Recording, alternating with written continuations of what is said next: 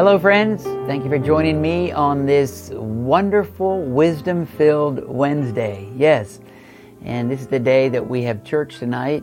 Bring your Bible and come out and receive from the Lord.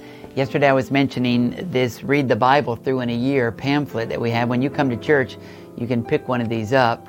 And like I said yesterday, it's got a little Old Testament reading, New Testament reading, Psalms and Proverbs for each day. And it makes it more interesting to read the Bible through that way. And you can read this book cover to cover. That's what God would have you to do. You don't have to do that all the time, but it's good for you to do that as often as you can. And, whether you understand everything or not, just reading it gets it in your spirit. In fact, I'm turned to that scripture here in Hebrews 4 and verse 12. It says, "For the word of God is living and active, sharper than any two-edged sword. It penetrates even to the dividing of soul and spirit, joints and marrow." What does that mean? It goes deeper than the deceptions of sin in your life. When you read the Word of God, it exposes things. Even if you don't understand it, it's God's Word. Jesus said in John 6, He says, "The words that I speak, they are spirit and they are life." And so this is not just written words on a page. It was given by godly, holy men as God inspired them to speak, as God inspired them to write. It says it judges the thoughts and attitudes of the heart. Nothing in all creation is hidden from God's sight. Everything is uncovered and laid bare before the eyes of Him to whom we must give account. In James it tells us the Word of God is like a mirror. And it's like looking into a mirror that's reflecting the perfection of Jesus. So, it exposes the darkness in your life that's got to be dealt with. And it can be dealt with so fast. So the devil will do everything he can to keep you out of this book. But just reading it, the Bible says faith comes by hearing by the Word of God. You might want to think about reading the Psalms passage for each day out loud. Because God really met me when one time I read the whole book of Psalms out loud, just nonstop. It took me a few days, daytime reading.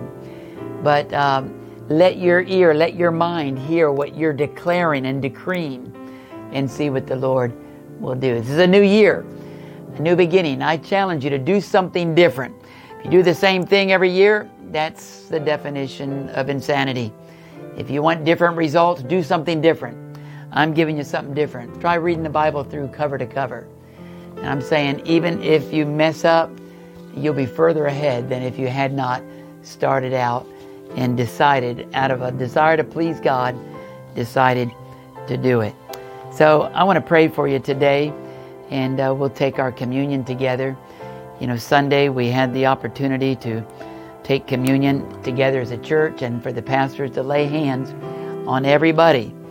And maybe you weren't there, but you can go catch the sermon, the message. The worship was wonderful.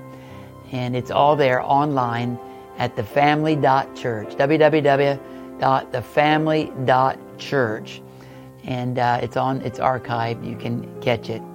Father, I just pray right now before we take our communion, Lord, that you would awaken your spirit in each one joining me online for a new year. Father, you said, "Old things are passed away. Behold, all things have become new. If any man be in Christ," I pray, Father, the newness is coming in the new year. And Lord, that anything that hinders, Lord, I pray, we're pulling the weeds out of that garden so you can plant new seeds in each one's life today. We thank you for your body and your blood. In Jesus' name, amen. Let's take it together.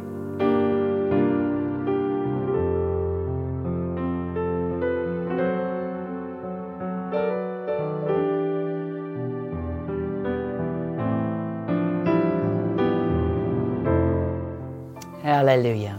Thank you, Father. The blessing of the Lord maketh rich, and He addeth no sorrow with it.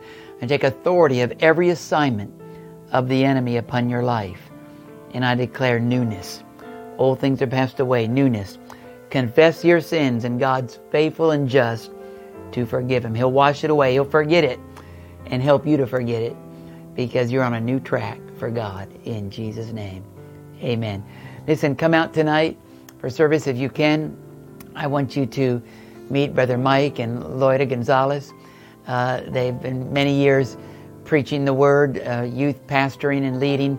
And Brother Mike is an athlete, plays baseball. He coaches. He's a coordinator for the Pittsburgh Pirates. Listen, he's a man of God. He's got a lot to deliver to you. Don't miss it tonight. And we'll spend the rest of this hour in prayer. I've got to be away, but my leaders will be there for you. I love you. Until tomorrow, bye-bye for now.